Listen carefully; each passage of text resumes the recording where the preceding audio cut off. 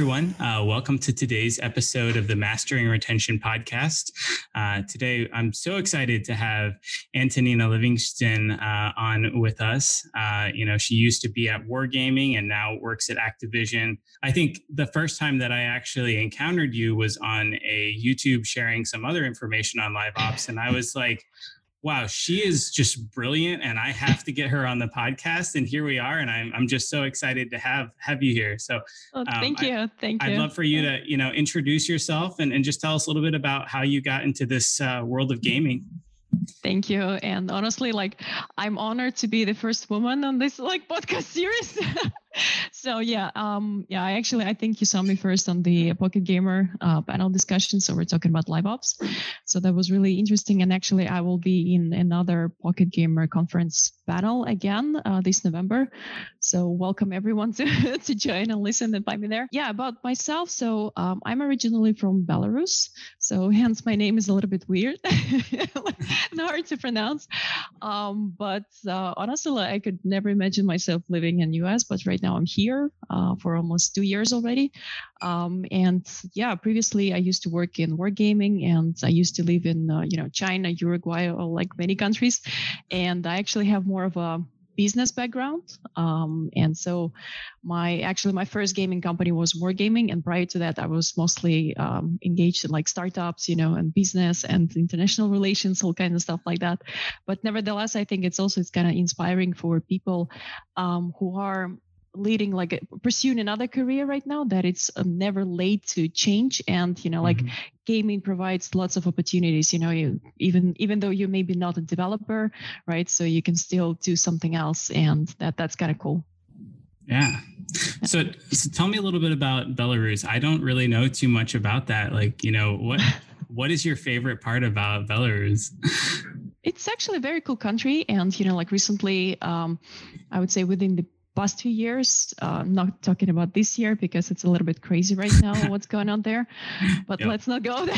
But for the past few years, so actually the IT industry really developed there, and Belarus had Minsk specifically had a huge industrial park, they call it like that. So the park of the technological park, let's put it like that. So there are many companies and startups, and many of those actually cooperate with US on different businesses. For example, Wargaming, EPAM, Transition, and many other companies that work with US counterparts.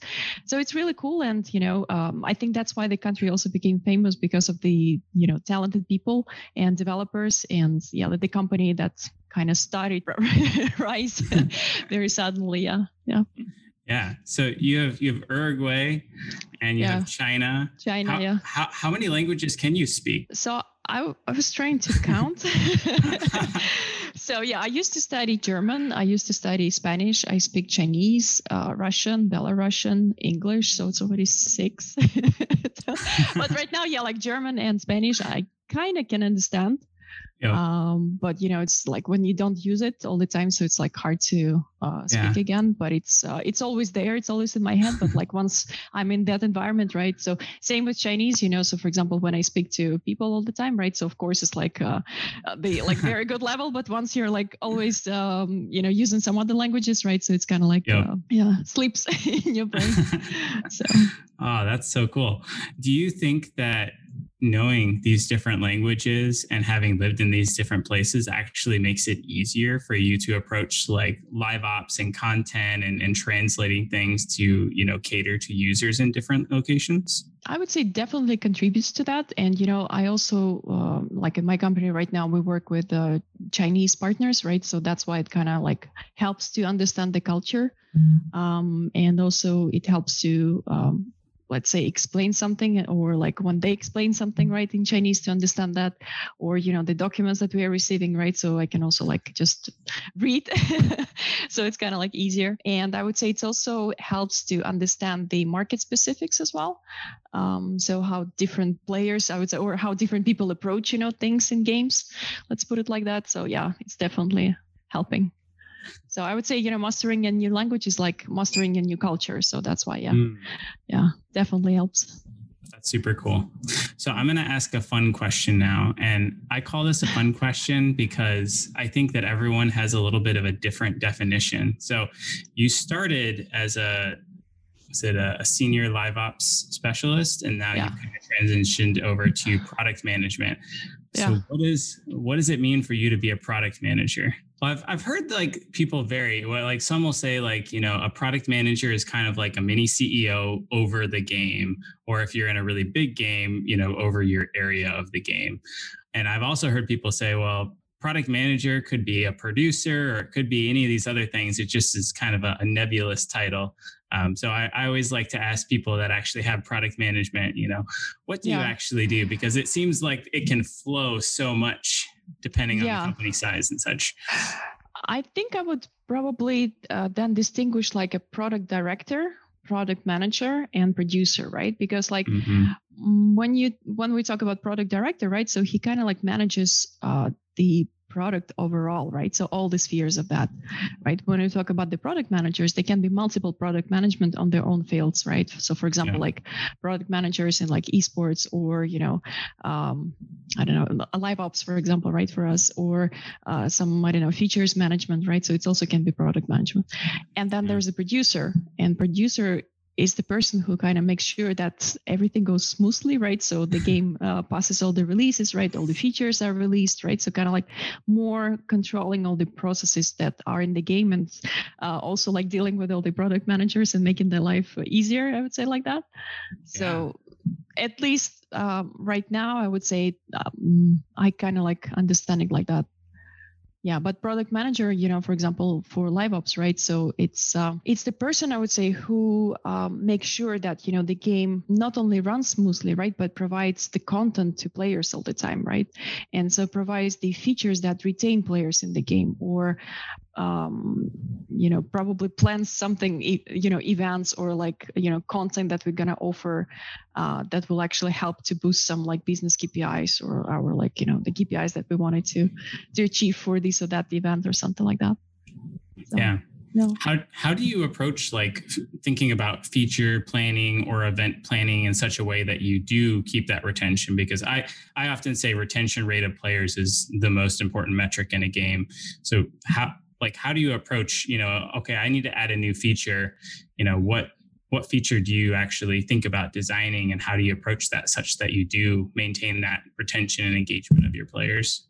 Yeah, I would say also like retention is one of those metrics, that's really hard to influence, for example, like the revenue, right? So it's like much easier to influence with like launching an offer or something like that. But retention is always like a very tricky thing, right? Because basically you need to create something that would be interesting to players to come back, right? And actually, I was the other day I was listening to one of the podcasts, and they were talking about retention, and a person was speaking about the app that didn't do anything, just reminding you about some like social, like your posts in social networks that you posted, but every single day they would make a different dinosaur, like different colors or something like that, like a mascot of that app. And so basically, not really the content of the app made him come back to the game, but that like mascot that he was wondering what's going to be different the next day, right? So sometimes it's like it's a very little things that you maybe not even the event, right, but something that is running with this event, right, that would make players come back. So for example, some games use the login events, right, that would make players come back, or like for example, something that you offer player that he's interested to come back the next day and maybe like claim or something, right? Or I don't know, the content that you release the next day and you kind of like tease and make player come back. So in terms of features, right, and in terms of like feature planning, I would say you have to always look what's going on right now in the game and see where the loopholes, right? And so for example, okay, right now we see that players stopped like using this area of the game or something like that, right? So what can be done to improve that, right? So what can be done to make them come back and check it? Different, maybe like you will analyze your core gameplay, right? So what, like maybe at certain stage, players just like get bored and leave the game, right? So then you will do something towards that specific stage, right? Or for example, they can be also like when the game starts be very monotonous, right? So you're getting bored. Mm-hmm. And so you also need to maybe like change everything entirely, right? And provide some like completely different and drastically different event for them so that they would be interesting to come back. So it really depends on like which point, which area, right? And like where we looking at. Yeah. So it sounds like a lot of it starts with the data and really understanding, you know, what your players are doing in your game, how they're consuming it, and then kind of planning from there. That's cool. Yeah. One time I heard someone say something that I really liked, which is if you can answer these 3 questions, your retention rate is probably going to be pretty good. And the first one is, you know, what do your players want to be doing a day from now? Yeah. What do your players want to be doing a week from now? And the third one is a month from now. Yeah.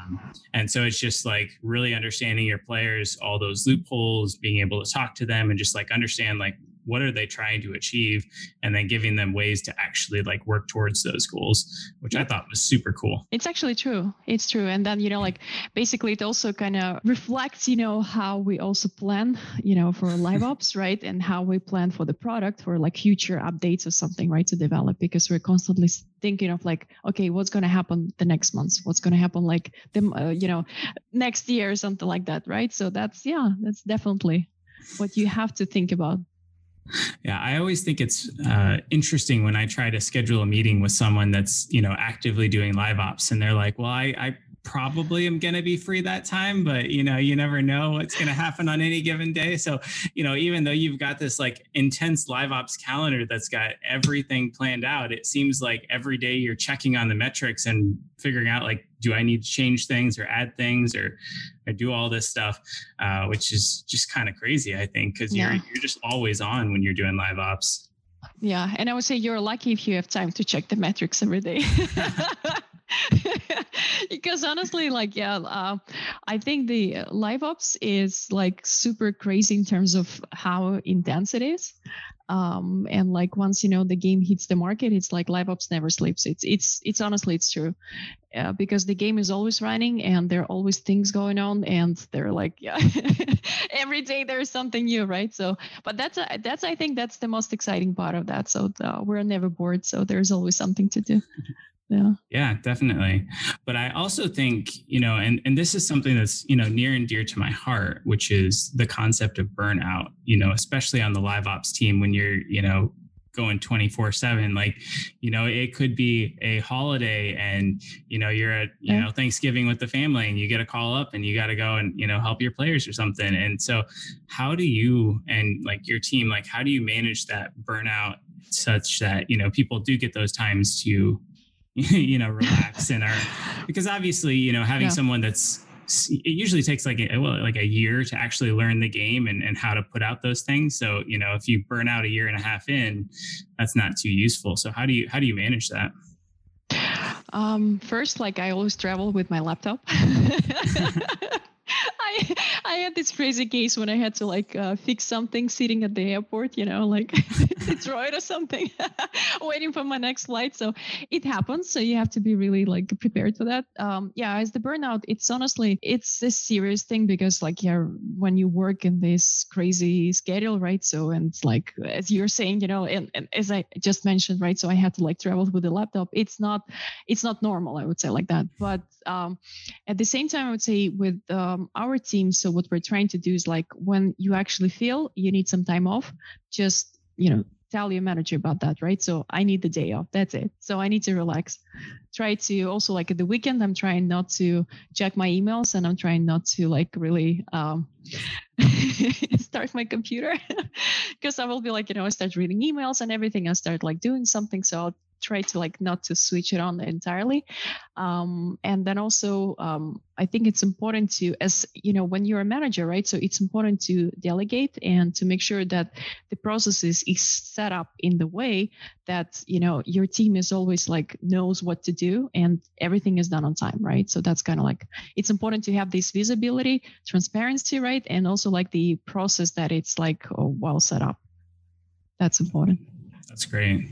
Yeah. Yeah. And I know, I was looking at your LinkedIn before this, and I was looking at all the things that you did with wargaming, which is like really extensive too. I was pretty impressed. But one of the things that jumped out to me is you mentioned you kind of slashed the issues handling time by like 70% or something like that. Do you think that, that can kind of help with burnout too? Like if you guys are able to spend more time, like reducing things that happen from like a crash perspective or like events that go wrong, so that, are there processes that you found over time to help with things like that, so that there are fewer, airport pull out the laptop situations? Yeah, I would say, first of all, is, as I mentioned, the processes that you have to like set up, it takes time, but at the same time, like when you actually have the process set up, it makes it easier. And then also in terms of, let's say when we're setting up the events. So right now we're trying to also like do it far in advance to make sure, everything is tested, right? And everything is like double tested somehow sometimes, right? So, and make sure that everything is correct, but nevertheless, they can be some situations that, like something is slipped or something like that. We're all humans and, like human factor, it can happen. But at the same time, I would say when there is a process, right? So it's easier to follow that process, and it's easier to follow up the milestones, for example, right? What needs to be done at certain dates. So that's kind of like what I would recommend. And at the same time, we're also trying to plan as much, as we can in advance. It's hard to do sometimes. So they're always, very intense work. And I always tell my team as well, it's like, when you double check, triple check, right? So yes, it can be, like little things, they can happen. And so, this also, our work is very public. So every little like misspelling of the word or something like that, right? So we'll be on Reddit immediately. Or like, it's so that's why it's also very stressful. And, we just talked about the burnout. So I think it's also necessary to give yourself a time to, like when you do something, to focus, verify, check, and then maybe, like relax and come back to that again and probably like verify again. But at the same time, it's just like if, let's say we also have the established process of like what's done today, tomorrow, the day after, right? So then it makes it easier also because it's more like a processed work, I would say, like that. So, yeah. That's great. Yeah. What kind of hobbies do you do to de-stress after work or outside of work? Are you a gamer as well? I do play games. And also I'm a big fan of fitness. So I do like lots of exercising. So it's nice. Even today in the morning. So I had first I need to do like my usual morning routine is like, I need to do my yoga. I need to exercise, so it's kind of like, keeps me fit and also like helps me to de-stress. I do play the guitar. And sometimes it's also kind of like when I'm in the mood, so I can sing a song or something like that. And then I also found that it's necessary, especially when we work from home right now. So it's necessary to just go for a little walk, for 20 minutes, half an hour, right, every day. It's really helpful to just freshen your mind, right? And so kind of like change the scenery and have a fresh start. So that's what I'd recommend for sure. I love your hobbies. We're actually oddly similar. I love to get up and hit the gym and work out, every morning at like 4 or 5 in the morning. And I also enjoy playing the guitar and singing a song. Nice. I unfortunately live in Wisconsin, so it's snowed like once or twice here already. So it's getting a little cold for the walks outside, but still can make it work. Just have to bundle up a little bit more. Yeah. So I love it. Yeah, I kind of miss snow, so in LA, it hasn't been raining since March, I think, or April. So yeah, we're looking forward to some cold weather. I remember the first time I went out to San Francisco, and I had this like picture of like California beauty, and it was like in March. I think it might have been for like a GDC or something like that. And I got out there and it was kind of rainy and I don't know, 40s or 50s or so, which was great. Like it was way better than Wisconsin, but it still wasn't quite the California dream. And they're like, oh, you actually need to go down to LA for that. So Yeah. I would say I actually first, when I moved to US, so I moved to Ohio, and because my husband was from there, and so I spent some time, in the Midwest as well, and kind of like very familiar with the culture there too. And then when we moved to LA, so it was a very drastic change because it's always summer, and sometimes you're losing track of what days it is, like what season it is. So yeah. But from Wisconsin, he actually ordered the Kringles. If you know, that's the famous dessert. So it's actually very good. So whatever, like Wisconsin, I'm like, oh, cheese and Kringles. Yeah, I know it. Yeah, but I haven't been there yet. So no. You should come out. It's great during like the spring and summer. And it's not too bad during winter if you stay inside. It makes you play games, so it's good. Yeah, definitely. Yeah. So one of the things that I was also glancing at, around wargaming was that, you shifted to starting to do regional specific content. And this is something that I've been really fascinated with as an idea. And I don't know if it would work in every game. And I feel like it might require a large team. But, from the player perspective, having events that are like specific to your country and your holidays and like everything that you are all about, I feel like that would just make me connect so much more to the game than especially if I'm living overseas and it's all like US based holidays or something like that. That doesn't really feel that personal to me. But I'd love to just learn more, like, what does a regional specific content live ops type of a thing look like if someone ever wanted to approach that in their own game? Yeah, so I would say there are, the major difference, for example, when you have the one game with different servers, right? But it's still one game environment. And if, let's say, your game is different, in different regions, right? So, for example, like a different, maybe a different publisher or something like that, right? So they can be like two different things because it kind of, it determines what you can do in your game. So let's say if you have a one game for the whole world, right? And so, for example, you decided to launch event for, in CIS, for example, like in Russia. So they do celebrate the Victory Day in May, and that's like one of the biggest holidays, right? So that's why you need to make sure that you have some content, right, for that.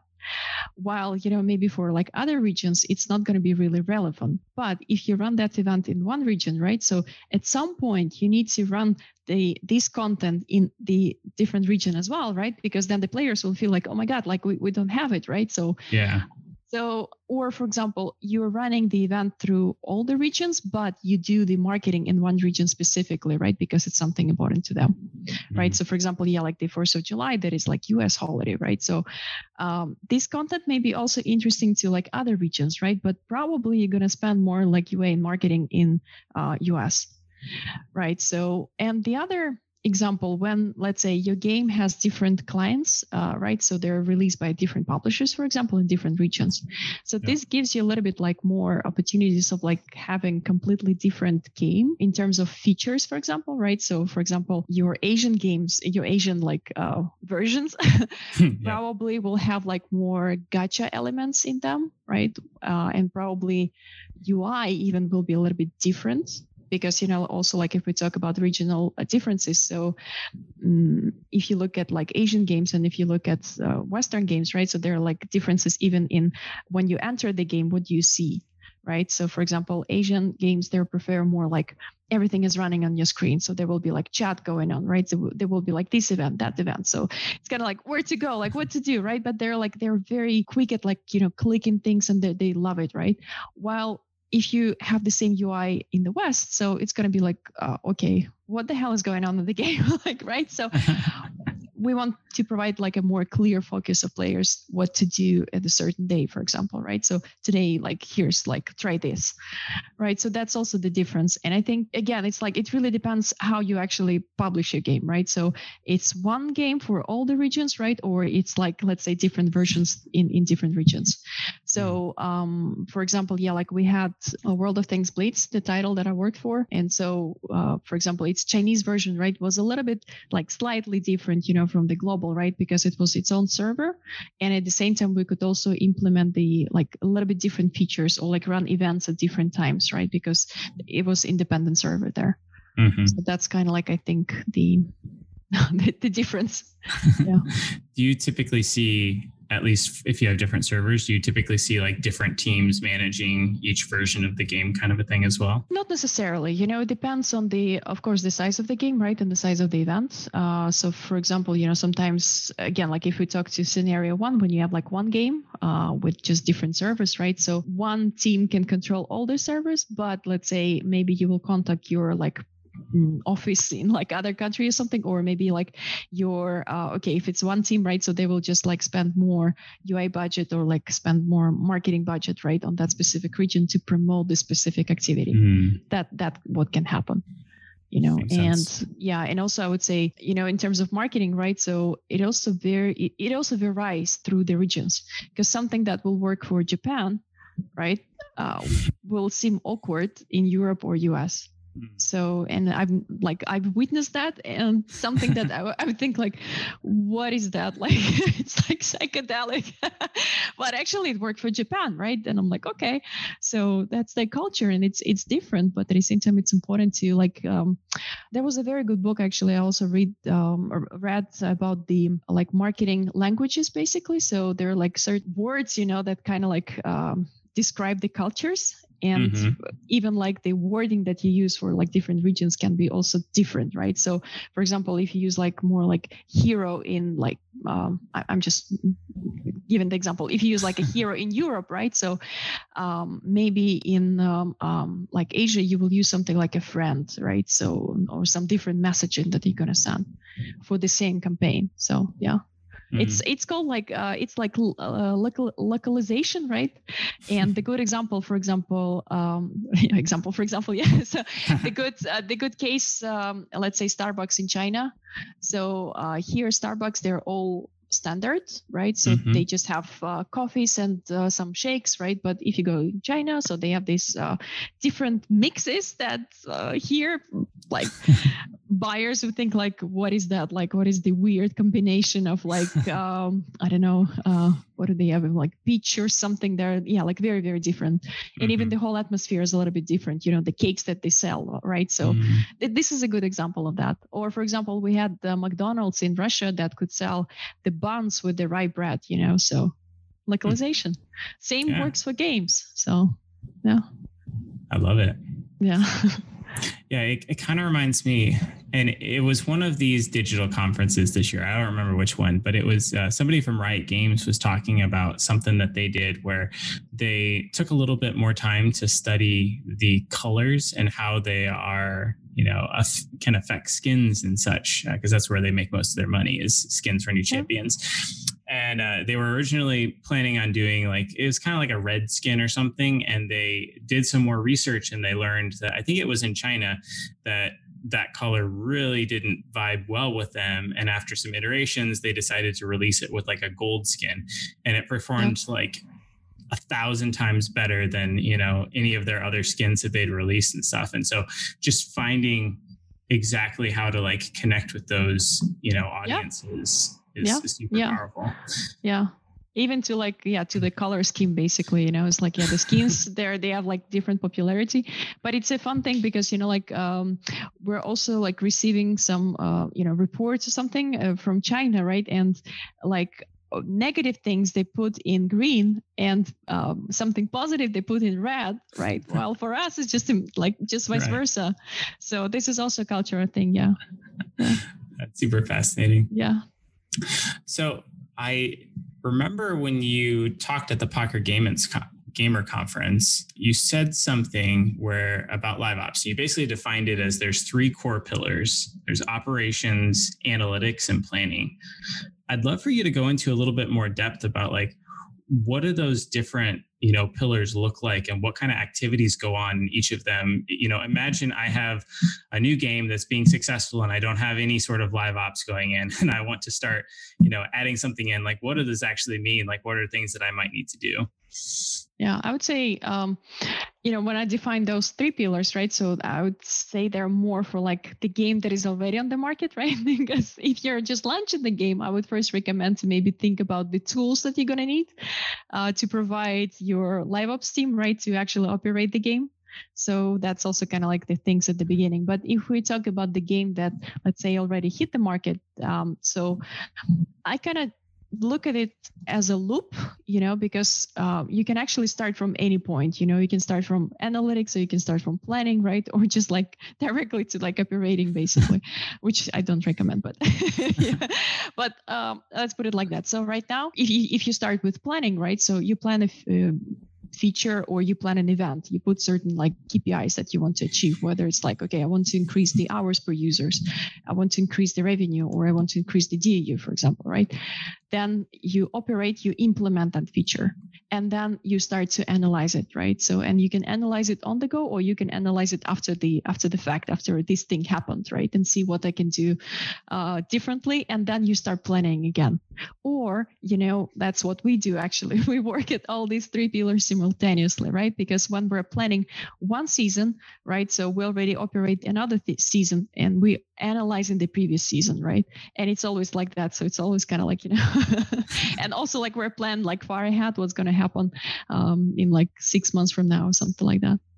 So yeah, but that's definitely I think that's how you can look at the live ops work in general, right? If you don't know what the team is doing, because it's important to look in your data, right? It's important to plan ahead, and it's important to execute, like I would say, in the normal pace, and not like have it like super intense, because then the number of mistakes or like errors can actually increase. So yeah. So essentially, if I am wanting to push out a live ops event, one of the things that I should do is to actually have like a KPI beforehand to say, okay, this is what I expect this event to do and to improve. And then you can actually analyze that. I would say yes, this is important, because, otherwise I would say that's a good question, we ask inside our team. It's like, what is the business value of that, right? So why are we doing these things? Because if there is no value, right, so we shouldn't do it. So that's it's simple, right? And so for the events, I would say they should be at least a certain, not exact, for example, KPI or something like that, right? As I mentioned, like HPU or like DAU, right? But you can, for example, say like, okay, we're doing this to engage these players, right? And so here's what the events we're providing. And you don't even have to say like, okay, we expect the retention to go to this level or something like that, right? No, but you kind of expect the DAU to be on this level, right? Or for example, you can see where you will have the spikes of engagement on certain day, and when you're going to see the drop. And if you see the drop, okay, here probably we'll need to add something else, right, to keep the players engaged. So that's kind of the thing. Or for example, if you plan your offers, right, so like what offers will be in the game, so you don't have to like slot everything into one day, right, but rather look at your calendar and say like, okay, so probably here's like the cadence that we're going to do that, right? And then, okay, here's the holiday, so here's the offers for the holidays, right? And then maybe also plan how long players will be engaging with those things. So yeah, that's I think at least you have to plan these things, right? So, and then yeah, like if you can plan to the exact things, that's even like better. Yeah. Would you say it's important to think about player archetypes? So something that I've found is, even when I'm playing a game with like 3 or 4 friends, like typically we'll have different things about the game that we enjoy. Like maybe my buddy Jim likes to collect stuff and I just like to rob the merchants, and somebody else likes to, really engage in the story and stuff. But like, do you try to plan like, okay, these are our 5 different player archetypes. Like, let's try to have events that cater to each of those different player personas types of things? Yes, I would say we definitely use some certain, segmentation, right? Because you definitely need to understand who's your player. So like player portrait, as usually said in like many game conferences, right? Or something. So you need to understand who is your player, right? And what's like what your player likes about the game and what they do in the game. And it really depends on the game, right? For example, if you have this like open world game or something, right? And you see some players, okay, go to like a very I don't know, like random places and they're just explore the game, right? So yeah, probably they need something to explore and probably you need to put something there for them to find it, right? Like Easter eggs or something like that. Some players, they can be just achievers. They just want to accomplish everything, right? So you need to put this like clear goal for them to accomplish. Some players, they can be just like to kill. And so for them, it's like, it's important to just, kill, collect, I don't know, experience or something, right? And like climb the leaderboard or something, right? They want to like show that they actually achieve that. And then there are also players who just like to play together, right? So it's like this social aspect of that. And there are also many cases when players actually just go from one segment to another, right? And then you can also segment your players, for example, on how much time they spend in the game, right? So for example, the same achiever, killer, or like explorer, right? So they can spend the same amount of time in the game. And so they will be already like a cohort, right? That like actively engaged players, let's put it like that.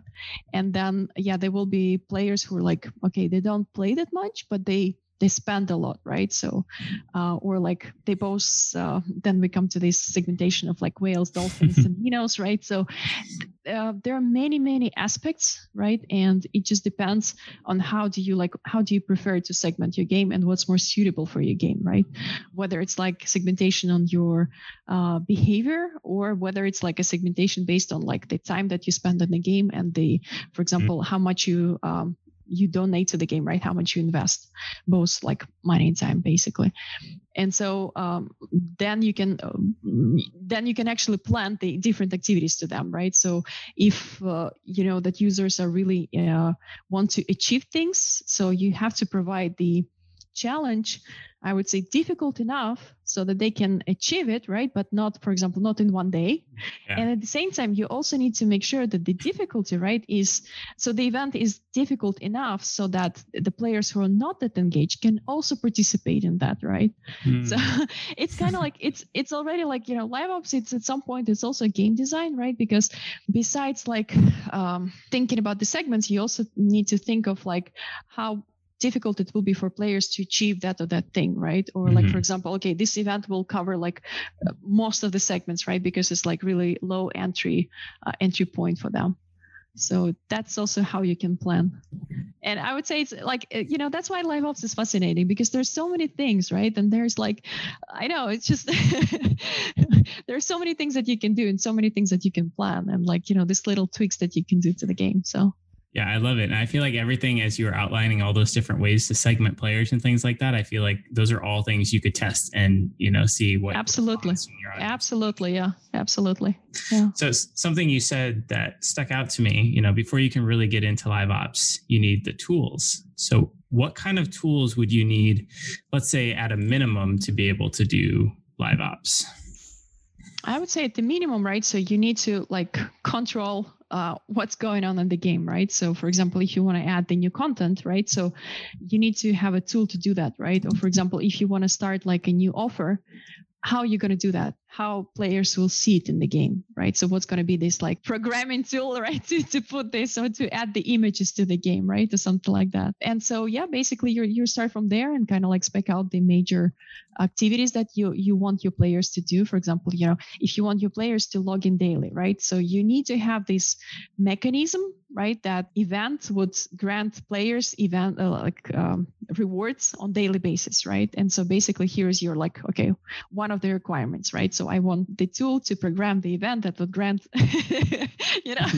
players these things. And so, for example, right now we always improve, the tools that we're working with because we see some loopholes and we see some, okay, so maybe I want like the pop-up, right, to be something different. Maybe I want like the text to be distributed something differently, right? Or maybe I want to make sure that, I don't like it in this place, right? I want this event I want to be able to put this event somewhere else, right? So for example, to like a different window. And so your tool need to be able or need to give you this chance to to program it like that. So I would say, like first spec out what you want your players do on a daily basis, right? So, it's whether like both engagement and both monetization, for example, right? So what offers you want them to do. And that's going to be your first thing of like, to make a spec for the tool. Yeah. Cool. Do you see the best tools just kind of being built in-house, kind of custom for the game or reused across companies? Or have you come across any like commercial tools that are, useful and good and get you to where you need to be? I would say I've seen all these options, and they all have their own like pros and cons, right? So, and also it depends on the size of the game. So let's say if you are a small company, and you're probably your live ops is pretty simple, just like running the events or like doing the offers. So you can, I think, go to like platforms that offer the tools like that, right? And just utilize those. If let's say you already have like several games, right, that you kind of have the similar events or something like that, right? So for example, like casual games, they mostly do like same or like almost like similar types of events, right? And so you can use probably like one tool for all these games, right? Just maybe like different, I don't know. Yeah. Like different tabs for them, right? And then, like let's say if you're a big company, right, and you have this ability to build a big in-house tool that would operate different titles, why not? So you can also do that. And so, or you can have one tool for your individual game depending on your budget as well. So it's like really case by case basis. So it really depends on the scale of your game, I would say. Yeah. Cool. Yeah. What do you think are the biggest problems with the tools that are out there, whether in-house or platform? Like what takes the most time, or what's the biggest irritant? What's the biggest need from a tool perspective? Maybe put another way. I would say probably like implement the changes fast enough. Let's say, if you see something like, okay, I want this new task, right, to be, or like I want this new feature to be in the tool. And sometimes, it takes time to develop it as a feature. So I would say I wish, the things that we want to like add to the tool could be implemented much faster, right? So for example, okay, I want to do it. I made a spec, right? And next week it's there, boom, right? So sometimes it's not like that. Sometimes you actually have to like plan ahead when these things will happen, because it's also the tool itself is like a living mechanism as much as the game. Yeah. So it's almost like the tool is connected to the game, at least from like the data model perspective. And so you have to take the time to implement the data model in order for this new event or feature to be able to control by the tool. Yeah, like that. Yeah. And also, basically like everything, your tool is not only connected to the game, right? But it's also connected to your like analytics, right? Because all the analytics that you're going to get will not come from it will come from the game, but all the data about the event, what happened there, right, will come from your tool as well. So this is also this like connections, the same as we're talking the loop, right? So here we go. Here's another loop. Yeah. I love it. Yeah. If you'd known everything that you know now, what would you have done differently when you started in games? I think if I knew how much I would enjoy it, I would start much earlier, I wouldn't spend so much time on like other industries. I would just go straight to games. Yeah. But I think everything happens for a reason, and probably, that experience that I got in like other businesses, right? So it's actually pretty useful right now because, like working with other non-material projects, and like products, right? It's actually quite useful as a product manager right now as well. So awesome. Yeah. What is your big dream for your career? Like what trace do you want to leave on the world? I honestly see myself, growing as the, product manager and product director, right? And who knows, maybe one day like running something myself, whether it's like live ops related or, like whether it's just like another, gaming company or services company. So I think right now the world, it provides so many opportunities, it's just like, just need to see what are those and kind of like see where you can develop yourself. But as for me, I would say, I always like to study. So I always like to, learn something new. So that's why I would say it's never enough. And I kind of like feel that the biggest dream I have is just, it's like to know as much as possible. I would say like that, and implement it, of course, and then like grow professionally. So yeah, that's great. Speaking of learning, something I often like to ask people and share as well. I'm a very avid reader of books, podcasts, well, not really podcasts, I guess, but anything that's out there, blogs, I guess you could say. But what's one recommendation you'd give to product managers or aspiring product managers in terms of like, oh, you should read this book or you should follow this writer or blog or whatnot? Yeah, I would say I also like read a lot. I try to. And so, I kind of like recently I started to read books about the artificial intelligence. And so that's kind of interesting. And it also blows my mind how, the robots actually are developing and how they will change also even the gaming industry, because like literally, you probably won't even need to have like a community service or something, right? Or customer service. So AI will do it for you. And so I kind of like from the latest books that I read, so I would recommend the Big Nine by Amy Webb. So that's about the artificial intelligence. That was kind of cool. And then also I'm reading books in Russian as well. So if like Andrei Kurpatov with his like fourth generation. So that's also kind of like a really cool book. And it's also explained how your brain operates, so some like triggers in the brain that actually cause like different things. I've been always a big fan of Nir Eyal. So I hope I pronounce his name right, but his, the book Hooked, that's like, I think it's the must for product managers, right? And then his latest book, like Indestructible, was also quite good. It kind of like made me realize how much I depend on this smartwatch. like closing the loops every day.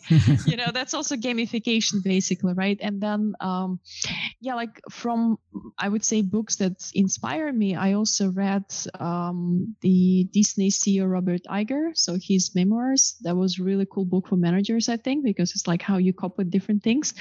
And I think in general, like always try to find books related to your subject, right? So like, whether you're a product manager, probably read something about like giving the feedback, right? Or like communication, or like how to work with your subordinates even, right? So that you're not micromanaged, but at the same time, just like you build a team. So that's important.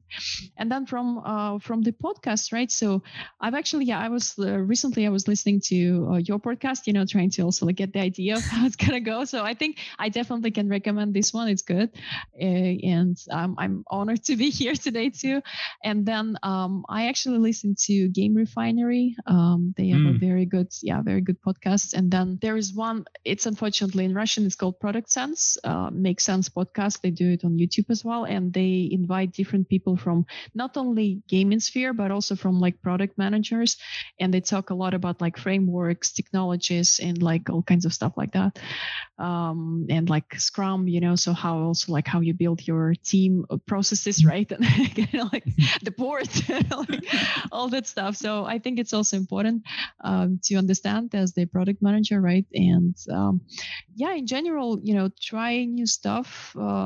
Play games. I try to actually play new game every week, at least for like, maybe just a few, I don't know, a few matches or something, get the idea, right? Or something like that. And some games really like hook me up. So, and then I can't stop. But play your own game, of course, because that's also important to understand what's going on and experience it as a player, So when you see actually, okay, this is something difficult, right? So I can do it probably. Like, it's going to be like also quite difficult for other people to do that. So, yeah.